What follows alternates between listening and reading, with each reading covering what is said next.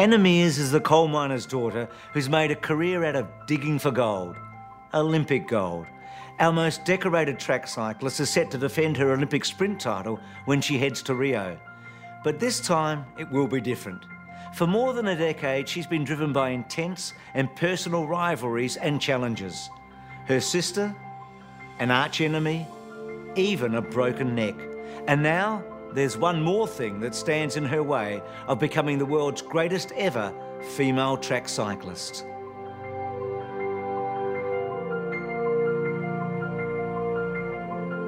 Good to see you, Anna. Yeah, you too. It's been a while. It has. Thank you very much for having me. Oh, my pleasure. Come and sit down. And welcome to Off the Record. Thank you.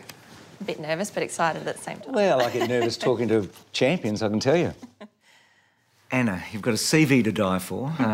You've been around for a little while. I have. Yeah, and yet you're still going. I am. Why? I don't know. For me, I still felt like I had room for improvement. I still felt like I could be better, even though I've reached, nearly every pinnacle my sport has to offer. And to be quite honest, it's nice to ride my bike for a living now. Can you quantify what you haven't done that you want to do? Yes, I can. And there were 4 main goals that I wanted to try, or at least attempt, in coming back in competing between London and Rio. I've achieved 2 of those, and the first one was to break the World 500 record and be the first woman to ride a sub-33, which I did. And then the second one was I wanted to win at minimum 1 more world title to surpass the great Felicia Ballinger and be outright most successful female track cyclist for the sport. And I achieved that in Paris, which was quite phenomenal. And the other 2 pertain to Rio.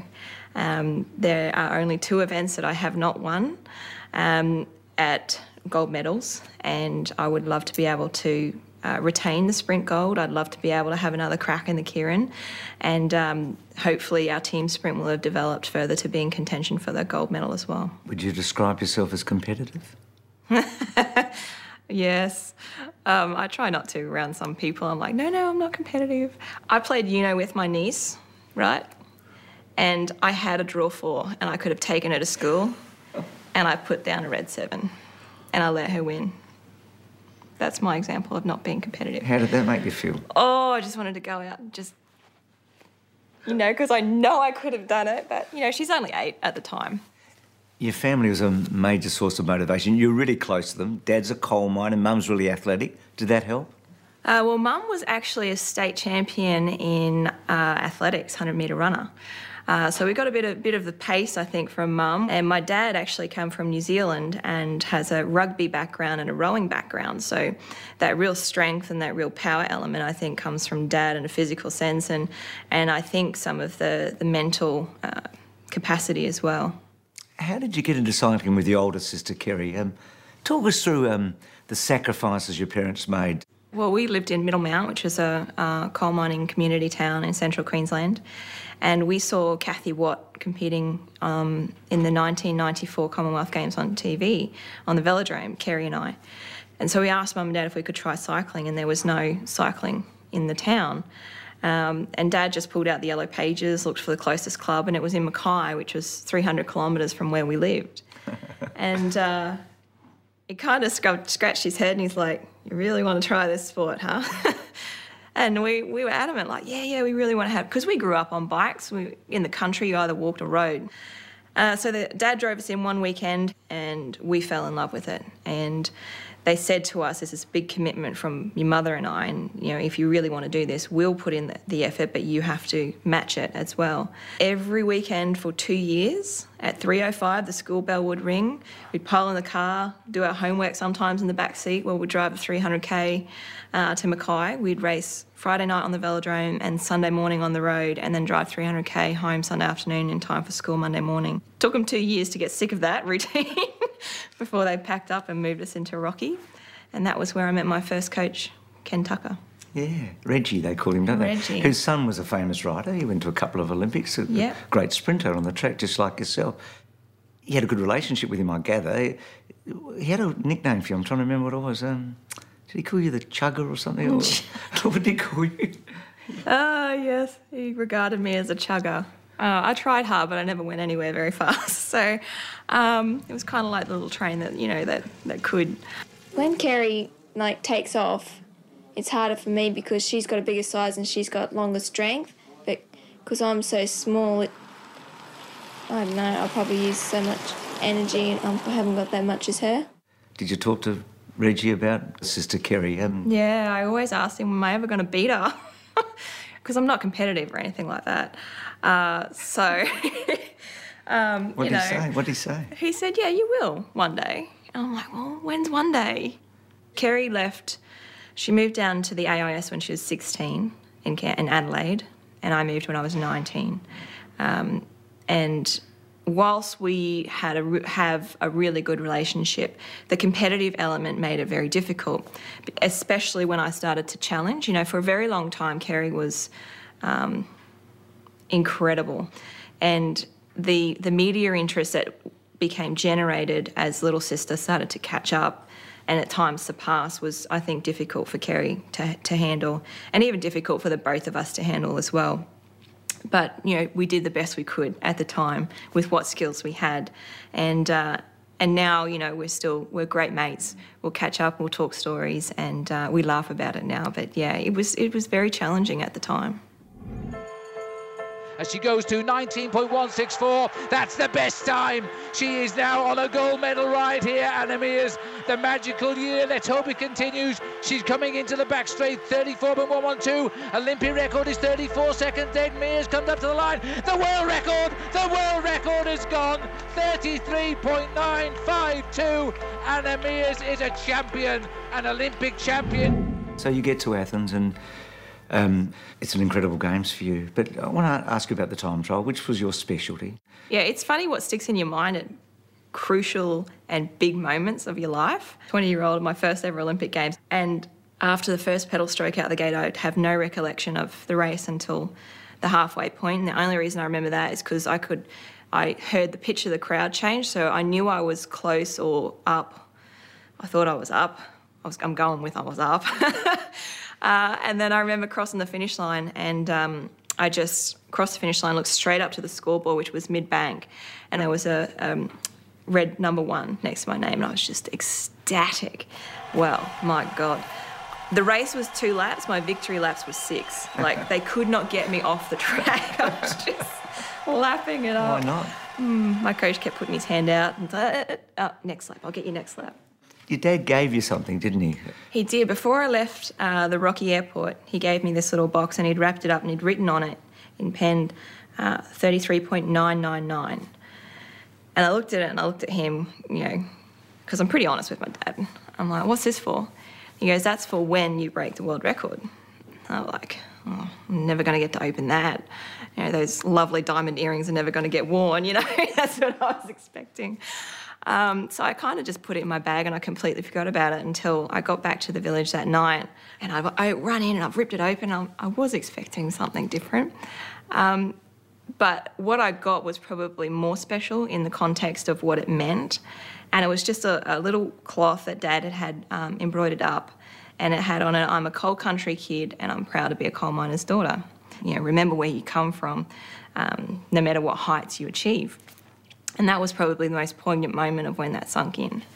Let's fast track a little bit. Lots of other international success, but then we're at the World Cup in Los Angeles in January 2008, so Beijing's about 8 months away and you're getting yourself organised and the whole world almost comes down. Can you talk to us about the big crash? Yeah, quite literally. You can laugh about it now. At the time, it wasn't so funny. I remember hitting the track and I just remember a blur of colour. I remember being in instant pain and almost instant nausea.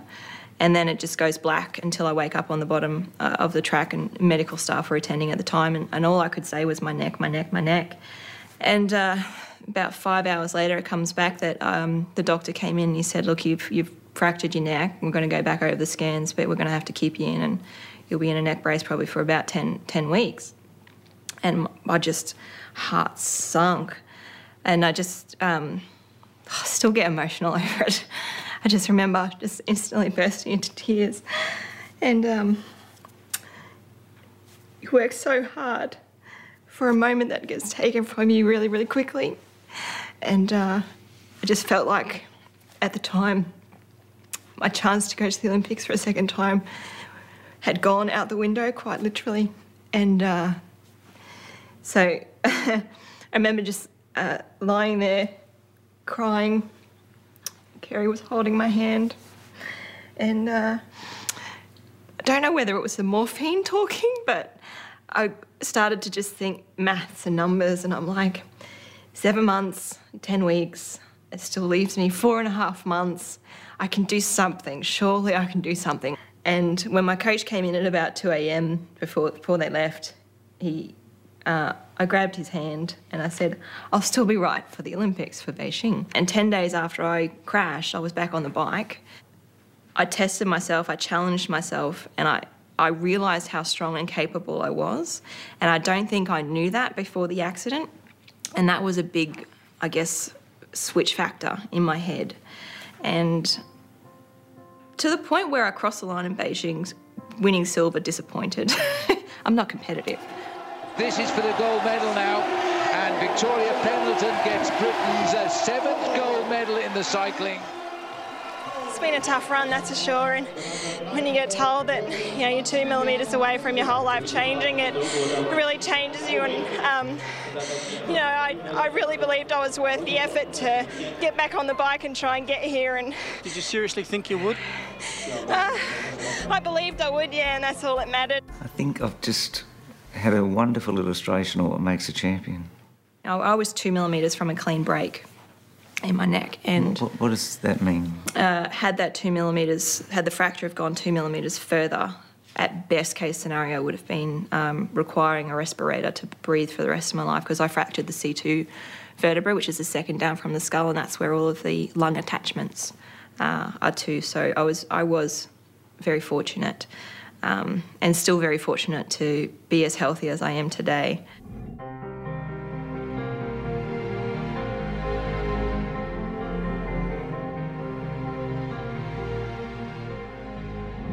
Did you think about retiring? I did. I very seriously thought about retiring, both when I fell, during the rehabilitation, and after Beijing. Family has always been hugely important to me. I'd spent a lot of time away from my family. I wanted to have a family myself, and so this was the main looming factor over whether I was going to retire or not at that time. I could have retired. I was Olympic champion, I was world champion, but I chose to continue. And I know I have incredible people in my life, and I'm thankful for that, because I know that even though I'm an individual athlete, there's nothing individual about anything that I've achieved. Well, it's probably a good time to show you something, if you don't mind. Sure. Do you reckon you could just press that? Because I think your sisters just might have sent you something. Hey, Anna. Some of the most memorable moments in my cycling career always had you in them. We used to bring out the best in each other, and we expected nothing less. We'd push each other's boundaries, not only in training, but in racing, which often resulted in fits of laughter. And tears. Skin off the elbows. But at the end of the day, we were always able to come back to each other as sisters. I'm grateful for that. I really enjoyed those times. On a more serious note, no matter what the universe has thrown at you, you've been able to overcome it with such strength and determination, which has inspired so many people. As you go forward, we wish you all the very best. Sending you much love. Beautiful. Lovely. What a sister, eh? Yeah, she's good.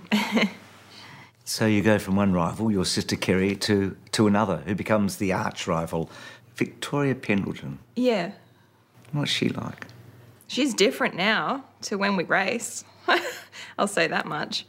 I've missed her. I've really missed her on the competition circuit. She was that imaginary image at training that I would pretend she was in front of me every day on the track. You've got a history. Yes. And a rivalry. Oh, it was amazing. There was an incident at the World Champs, wasn't there? Yeah, in 2006. You make mistakes and you learn. And I made a mistake in 2006, and I was riding into Kieran semi-final with Kerry, and I was behind Kerry, so I was obviously protecting her, swinging and moving, creating lots of turbulence within the bunch, and unfortunately collided with Vicky in doing so, and almost caused her to crash. And I tried to apologise to her afterwards and explain what I was trying to do and where I thought it came unstuck, but she chose not to accept my apology, and from that moment on, was really, really tense between the two of us. There was a 4-year period we didn't talk, and it was just really cold. And I think because we had that angst between each other, we kind of got to a competition, we're like, I'm going to beat you, no, I'm going to beat you, and we pushed each other and we pushed each other. I'm really proud of the fact that I became one half of the reason why women's track sprinting was a pinnacle event at the London Olympic Games. Like, that was a talked about event. Martin Barris, who was your long-time coach, lost his job, replaced by Gary West. And then the grand plan, eh? Know the enemy. Yeah. What does that mean? Know thy enemy was about not just knowing who your opponents were, but knowing who you were in yourself. Victoria at the time hadn't been beaten in 6 years. Like, she was queen pin. Gary and the sports science staff in particular combed through hundreds and hundreds of hours of footage of Victoria Pendleton. And the Know the Enemy project then broke down to statistics. Simple numbers and percentages, which I know you love. So, We're on the same page. We're on the same page. And so in the end, I started just racing off of numbers and data, and I was able to start implementing the skills and the tactics and the strategies. And 18 months out from London, we were able to find, if anything, a scratch in Vicky's armour, and that was that she couldn't perform the track stand, which was a skill, very well. And all the stats dictated that she was, in the sprint race, you lead a race and then you follow a race. It's a best of 3 matchup. And about 90 to 95% of the time, Victoria could control the race to suit being in the second position, so following an opponent. But because she was so good at controlling the races, when she was forced into the front position to lead, she hadn't done it that much. We then cultivated a plan that we wouldn't use until the Olympic Games. When it came to pulling out my trump card in London, when it was necessary, it was so sweet. So sweet. Well...